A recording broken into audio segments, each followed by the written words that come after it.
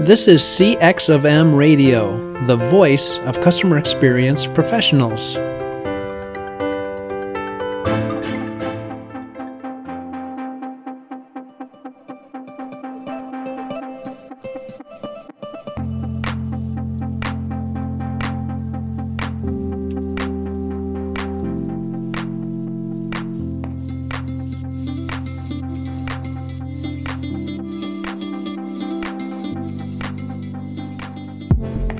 Hello and welcome to another World of UX podcast. This is your host, Darren Hood. Thanks for taking the time to join us on today. And as always, I'd like to take special time to greet those who are listening for the very first time.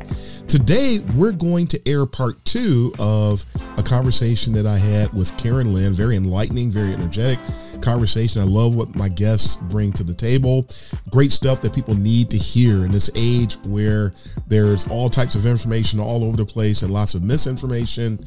I'm very happy and proud to bring you something that's important to hear, something that's needful to hear.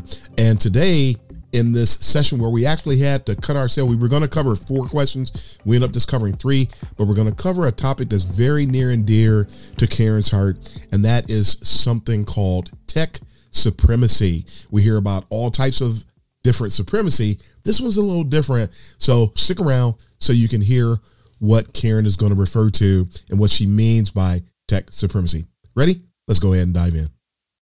Topic number 3, and we get to speed up now because these are mostly Karen topics. So Darren gets to be quiet for the most part on some of these. Sure. How does tech supremacy play out in the workplace? Now, I know you got to explain what tech supremacy is for some folks. Yeah, so I guess just to back up a little bit, IAC 22 was this past summer. I submitted a poster session for it that got accepted, and really the premise was the question that I wanted to pose to the participants was how does supremacy play out in the tech industry, or whether it's in the workplace or whether we see it as end users of technology systems, apps, websites, whatever it is. Whatever the technology might be. I mean, even transportation, right? Could be, that's a technology. And I just wanted people to start thinking about how we see that play out in the workplace. How does that affect us? How do we sometimes play into that notion that, tech is supreme to everything and could do no wrong? And primarily this is actually like a theory or just a theory that I've been tossing around in my head around supremacy and the different types of supremacy systems that harm, they harm victims, but then they also uphold abusers. Mm-hmm. And where do we see each of us, we have a role in that, particularly as UX professionals working in and with tech companies. Where do we sit in all of that? And so that was a question that I just wanted to pose to the people at the conference, hear what their thoughts are, what they've seen happen. And I suspected that we all have stories where we've seen this happen. So just wanted to create a space to get that out into the open. That was, it was an experiment. I'll just say it was a very interesting experiment. I'm actually thinking of doing more of those sessions and how to do that to get more people in our field, particularly, to think about it. I'll say it really depends. Okay, let me think about this. How do I want to say this? There is a cultural aspect to tech supremacy.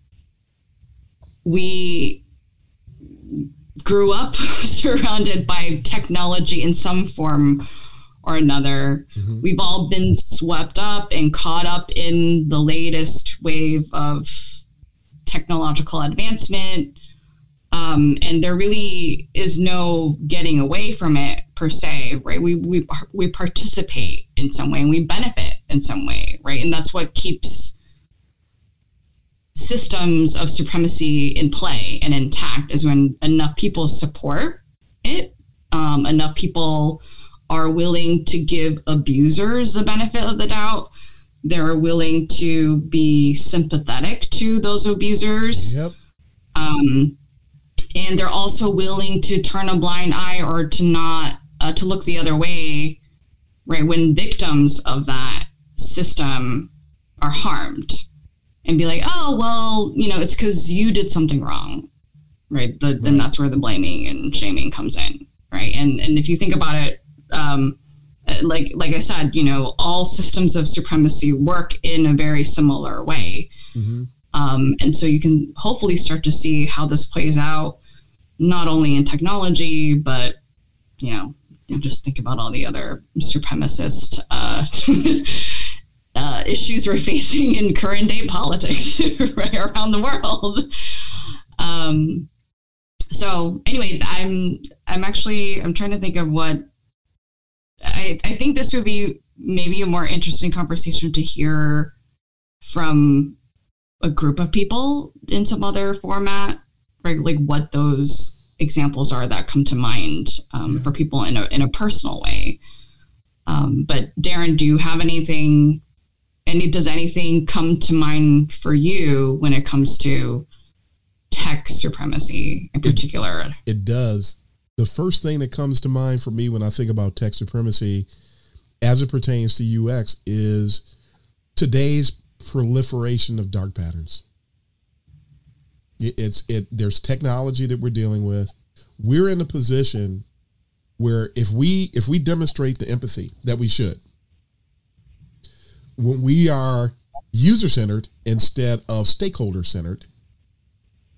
Somebody just said that recently. I didn't come up with that. I love stakeholder-centered design as a concept because that's a lot of what's going on today. That a lot of product design, that's what it is. It's stakeholder-centered design. It's not user-centered design. And I got my shareholder. Yeah, that too. Yeah. Shareholder-centered design. That too, yes. I went and got my car washed today. Didn't know it was going to come into play with this. I pull up. You can put your credit card in, slide in, pick your wash, whatever.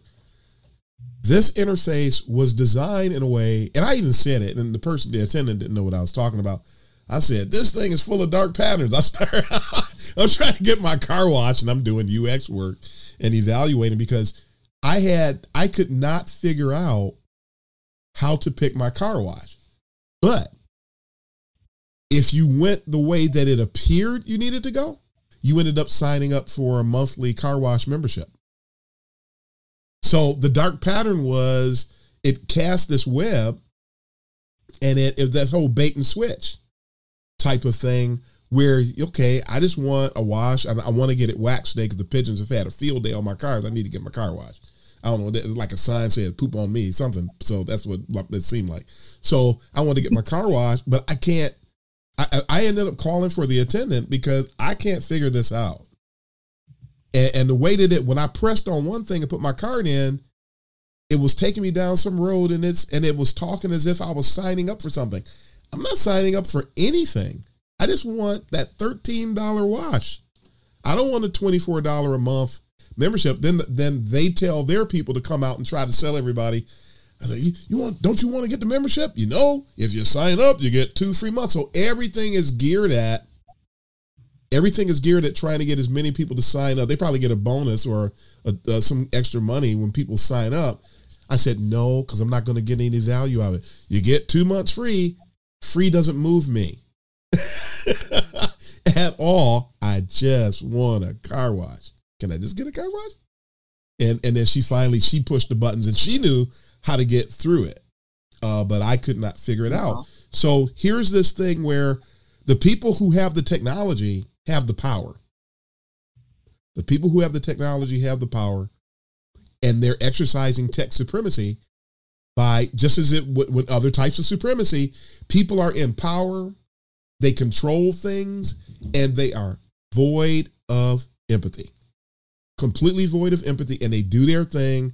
And until somebody gets up and stops them or stands up or calls it out, it will continue going that way. So so that's the example that come to mind for me. Yeah. And actually that is a very real thing, right? That the more power someone has, the less empathy that they have for others. Right. So that there's a catch-22 there, right? We all want to be wildly successful billionaires or whatever it is. But, there is a downside to that, right? In our ability to empathize and have compassion for other people. And I first learned about this research in Andrew Yang's book, Forward, because he's all about, okay, how do we think about or rethink about democracy to actually be really about and for the people? Yep. And not let it be hijacked by people who want to just control everything. Yeah. And sort of literally force their way on everybody else. And the other thing that I'll say about supremacy is there's also one of the biggest but most invisible byproducts of supremacy is erasure. Yep. So think about that, Darren, think about that example that you just gave about the car wash, right? Like you couldn't make heads or tails of how to just get the thing that you needed done. Yep. If it were not for that attendant that happened to be there, like, can you imagine, right? If you were in a situation, no one was there to help you figure it out.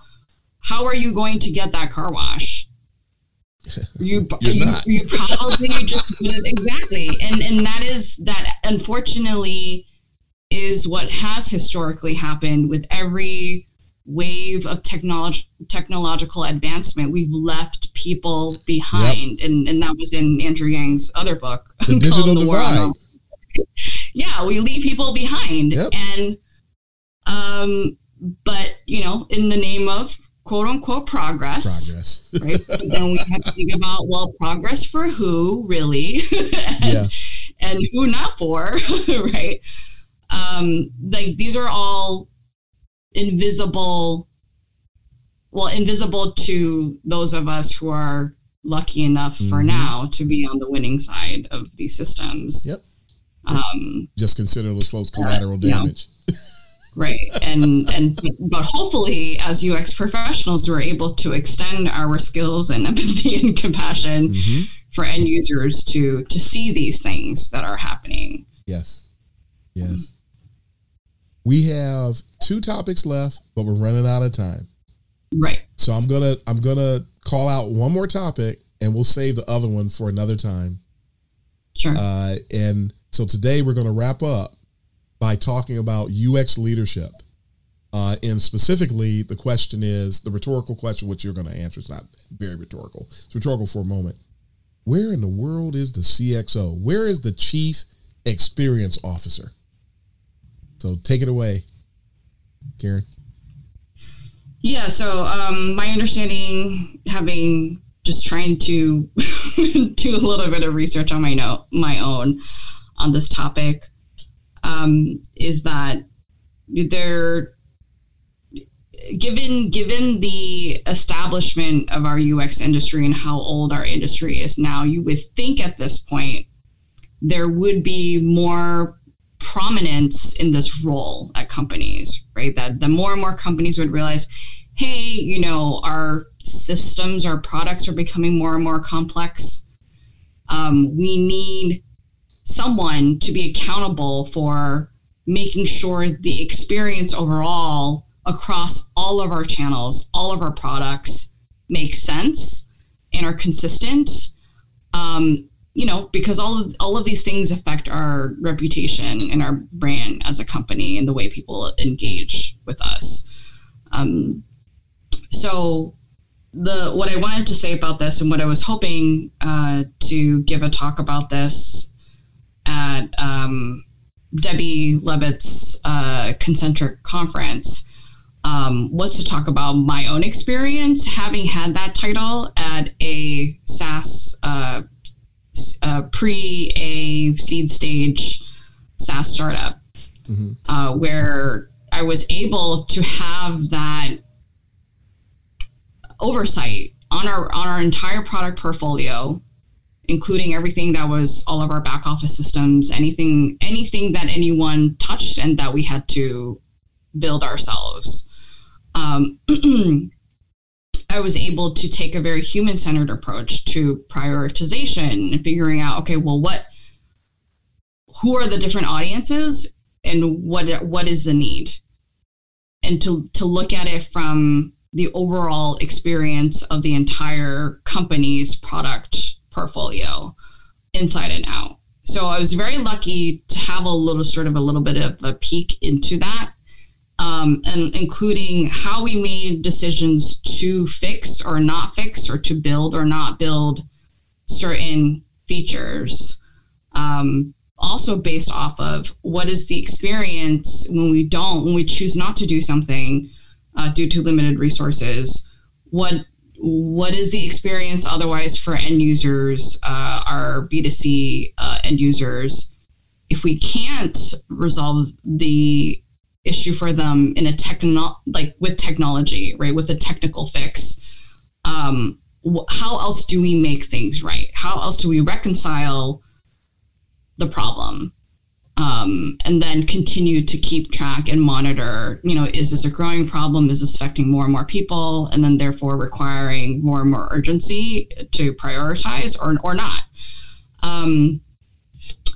And what I learned from this, and my hypothesis now for why we have not seen more and more CXO roles, is because most companies might not be at that level of complexity yet. Like, they're not feeling the pain point yet. I won't say that they're not feeling it. I don't think they're aware of their pain point. It's one of those situations that people are so used to doing things in a particular way, and just, the thing about usability, and why I say like usability is a myth, right, is that the truth is, as humans, we're actually very highly adaptable creatures, and as a species, right, we can bend over backwards for a lot of different things, whether or not it's harmful to us, right, is a separate question. Yeah. We can. My point is, we can absorb a lot of negative design, right? It's bad design. We can absorb it. We can deal with it. Every time I go, just to give a crass example, every time I go to a restroom that has like the motion sensor flush, and it flushes when I don't want it to flush, but then I have no control over it. Right. Am I in a position to say, no, I'm going to avoid using this bathroom? No, I have to deal with it. Right. Yep. I have to make do, right? I'm not going to, go searching another 20 minutes when I need to use the bathroom to use this bathroom. So we as humans, we will put up with a lot. What I suspect is that there actually are a lot of pain points that companies are feeling as a result of all of this complexity, particularly if you're a company that has B2C and B2B products, right? If you're a multi-sided market business model, this is actually a very critical issue that I've seen get swept under the rug. Swept. One of those. And oftentimes what happens in that particular case is that you have either the B2C side pillaging the B2B side, or the B2B side pillaging the B2C, because the model itself is not balanced. Right. So I think we will see a greater and greater need for this. The wise companies that are in the multi-channel, omni-channel, multi-sided market space, right, with lots of different digital channels. So like if they have, you have the native apps, you have, the website, the .com, you have IoT devices as part of, a service channel delivery system, right? I think these companies are the ones who should be looking more closely at the pain points that they are dealing with due to the complexity of all these different systems and different audiences that they have to serve at the same time. So my hope is in getting this message out there more and more, that more companies will start to wisen up to the fact that, okay, they really do need to invest in looking into a CXO role specifically dedicated to looking at and being accountable for that experience holistically. Yep. I hope we start seeing more of it. But we're approximately 20 years in on this trip. Technically 25, about 25 years in, going back to the IA days, not going back to Don Norman's days because it wasn't adopted. User experience practices were not that popular, or the need wasn't acknowledged until the late 90s. And the .com bust, I like to say, is what really, when things really started to explode after that. So I constantly say that we're roughly 20 years in. And so, yeah. And until UXers start to communicate, I call it speaking exec, until we start to speak in the terms that leadership understands, instead of always using our terminology, it's going to be an even slower trek. So I wish people, I talked about that at an event in California back in 2015, 2016. I spoke at the UX Strategy Summit and I brought that up and haven't seen it happen very much since then. Yeah, which is surprising, but also concerning, right? Because I have a feeling what's happening is some of that erasure that we were talking about, right? Because it's so invisible, it's easy to just look at the data and be like, oh, well, there's more clicks or more people are spending more time in the app. That's a good thing, right? But again, the what, without really understanding the why behind the what, it is very easy to fall into the trap of thinking like, oh, well, more is better, right? Yeah. But the reality is like, well, people are just lost in her app or they can't figure out what to do. That's why they're spending more time, right? Or you're entrapping them, like we were saying earlier, with the pictures and the visuals, when at the end of the day it has absolutely nothing to do with what people are really trying to accomplish. Vanity metrics are ruling the day.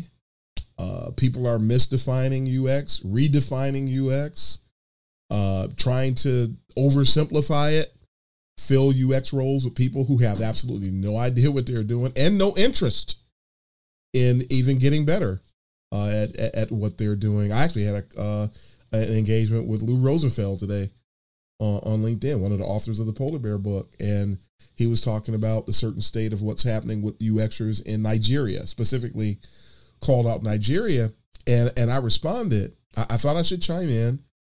And I said, the interesting thing about what he said, I wished him well. I said, I hope you do a good job accomplishing some things with these people, because I've actually been interacting with people around the world for the past 11 to 12 years. Many of them have been in Africa. But the thing I called out was the same things that you listed, your bullet points. Those same problems are here in the States too. We're not further along than the same problems that we talk about. If we go to a coffee house locally and talk about some of the challenges being faced in UX, I can talk to people in Germany, Scandinavia, South Africa, Italy, Texas, Japan, you name it. Everybody who cares about UX and is really trying to do the right things in UX, and even people that aren't, people that are brand new, everybody's talking about the same exact issues. Whether it's, he talked about the people that jobs are so scarce that they're basically engaging in character assassination to get jobs. They're willing to step on other people in order to get ahead. I'm going, that happened to me, so I wasn't in Nigeria. It happened to me. So, and I don't know if anybody reading that is going to catch what I said, but, and I will say this too, and I love all the pioneers, but the pioneers were not vocal about this, about these things that are now an issue. And when I first started saying that UX was under siege in 2011, everybody told me that I was crazy and told me to shut up. And now what are we dealing with? The offspring of the siege. The siege was a seed when I called it out. Now it's several trees and the fruit is falling everywhere. And now we're in a position where we have to counter what's being done. We're not just identifying it anymore. We have to counter it, or the same thing that happened when I was in instructional design is going to happen to UX. I'll be retired and gone and over there sitting in a rocking chair somewhere saying, see, I told you, because I won't be here to deal with it. I keep telling people, but we gotta, and I'll get you close up with the closing remarks here. We'll wrap up here. I just wanted to add to that, Ray. Like, I haven't seen these comments on LinkedIn yet, but the same things are true in the US if we're willing to be honest. Yes, there you go. Like, and the fact that we're not always willing to be honest is an indicator to me that there's another type of supremacy happening here. Bingo. Right. And namely some combination of American tech supremacy, right? Yes, there is. That, we think the problems that we see in other countries are because they're not American or they're not us or somehow we're somehow better, but but the reality is we're not better. Yeah. We're just not willing to take a closer, harder look at ourselves. Yep. Reminds me of my Medium post about the nail in your tire. There's a nail in your tire, and lately I've enhanced that. There's a nail in you have a Lamborghini, and there's a nail in your tire. If you don't take care of that nail in your tire, there is a possibility that you're not going to be able to celebrate that Lamborghini for very much longer, or anything else for that matter, very much longer. If that tire blows and you're on the freeway demonstrating how fast your Lamborghini is, if there's a nail in your tire, it is critically important that we identify it. Where and look for the nails. I'm looking for nails in the tire. So in my own life, in my own career, so that I can tend to it. And a lot of people, when you point out nails in your tire, you're the bad guy now because you showed somebody there's a nail in your tire. So yeah, people do need to be honest, which is sad because it is. Ethics. It's comical. Yeah. The more I think it's comical. It is. That's why I made a comic strip now talking about all these same things. Yeah, there you go. It's like, well, how could I possibly have a nail in my tire? I drive a Lamborghini. That doesn't happen to Lamborghinis. It's right. That would be Lamborghini supremacy to think that something as basic Bingo. Of a nail in your tire that happens to everybody, can't possibly happen. Yep. You're just, that's just beyond, beyond denial at that point. Yes. And that's another key word. There's a lot of denial.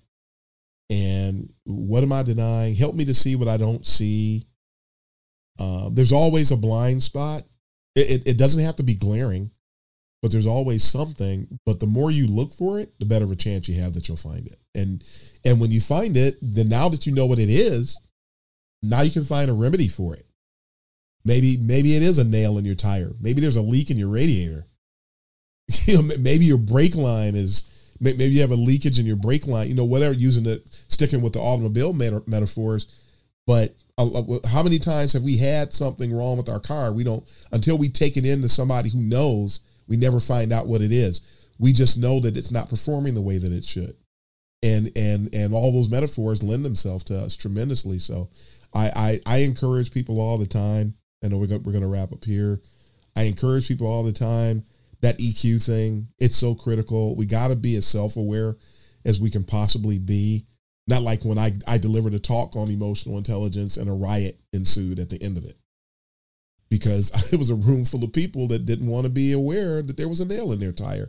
And they got mad at the messenger, so they wanted to hang me from the streetlight pole, and it was done, and accused me of pushing books because I was getting commission from Amazon. I don't get commission from books off Amazon. I recommended the books because if you want to learn more about emotional intelligence, here's some books I recommend. You must be getting paid. They wanted me dead and these are people say that UXers. You can. That was the thing I almost forgot. Ethics is at the core of this discipline. I found out at a certain point in my career, I found out ethics is at the core, especially when you consider the fact that no matter what work you're doing, who you're doing the work for, there's always one person or a group of people that either do not trust you or do not see your relevance. And it's not the wireframes that are going to get you a seat at that table. It's not your prototypes. It's not your research. It's your ethics.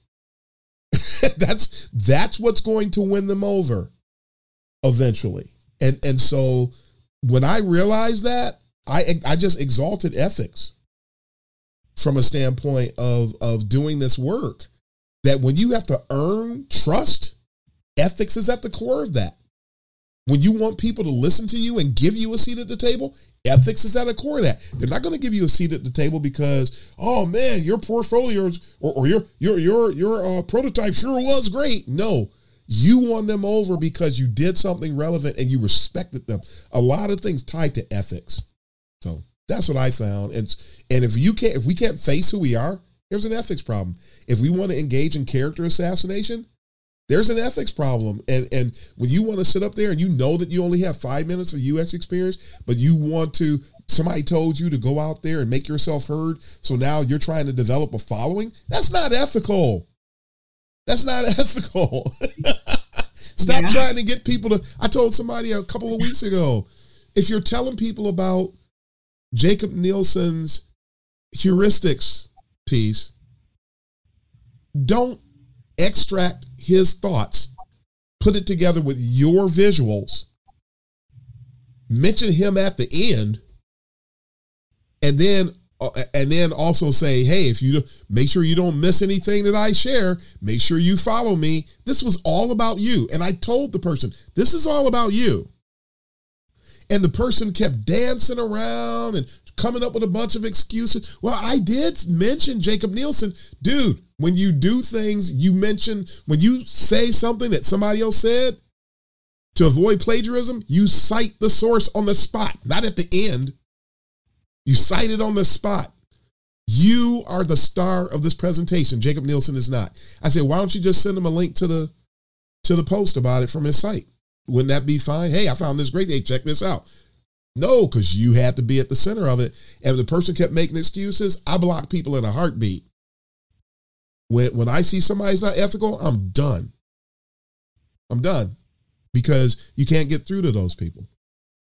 So anyway, that's my closing rant. What closing rant do you have?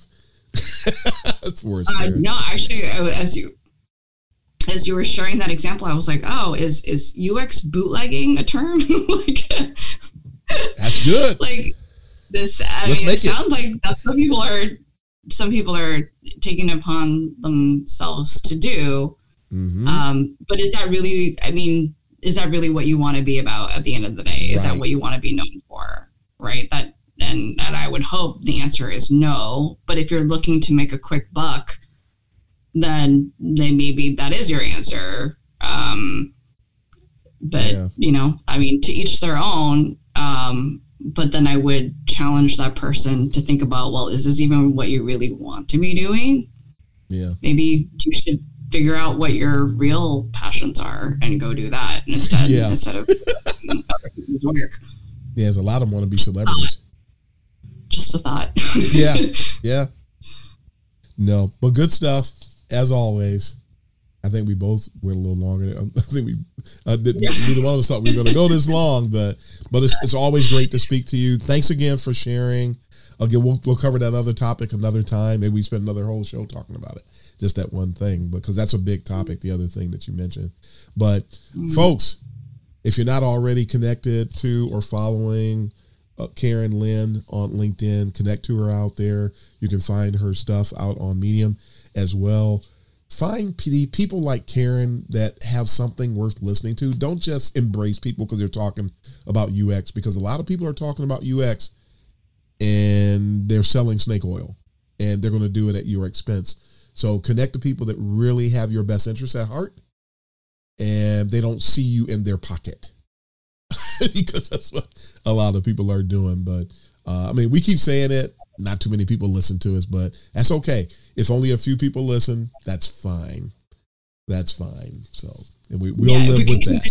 One person, if we convince one person per per time that we record these conversations, that's fine in my book. And absolutely. And Darren, thank you so much for being that voice of reason and putting yourself out there like tirelessly. I don't know how you do it, but thank you for doing it, because then I feel like, I don't have to do it as much. But I'm trying.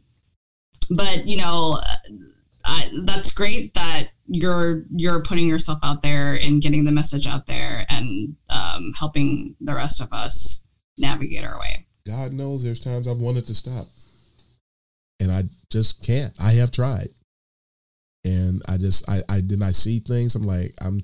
I saw instructional design destroyed. I witnessed it. And today, instructional design is how do I always put it? It is a semblance of its former self. Only a shell.